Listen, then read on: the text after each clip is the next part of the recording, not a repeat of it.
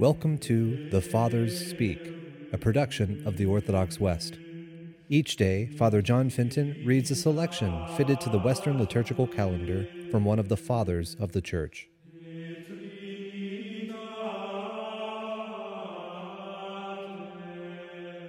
On this Shrove Tuesday, let us listen to a portion from the Treatise Against Heresies by our Father among the Saints, Irenaeus. Our Lord, the Word of God, first drew men to God as servants, but later he freed those made subject to him. He himself testified to this. I do not call you servants any longer, for a servant does not know what his master is doing. Instead, I call you friends, since I have made known to you everything that I have learned from my Father. Friendship with God brings the gift of immortality to those who accept it. In the beginning, God created Adam, not because he needed man, but because he wanted to have someone on whom to bestow his blessings. Not only before Adam, but also before all creation, the Word was glorifying the Father in whom he dwelt, and was himself being glorified by the Father. The Word himself said, Father, glorify me with that glory that I had with you before the world was. Nor did the Lord need our service.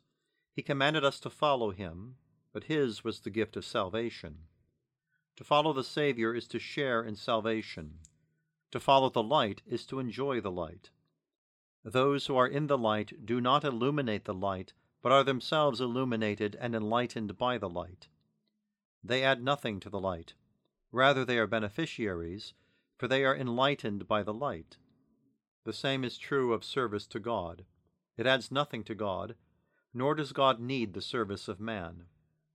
Rather, he gives life and immortality and eternal glory to those who follow and serve him.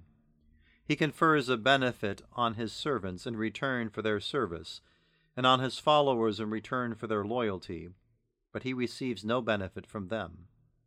He is rich, perfect, and in need of nothing.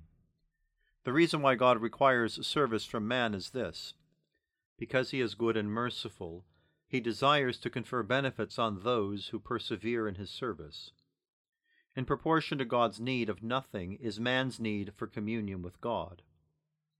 This is the glory of man, to persevere and remain in the service of God. For this reason the Lord told his disciples, You did not choose me, but I chose you.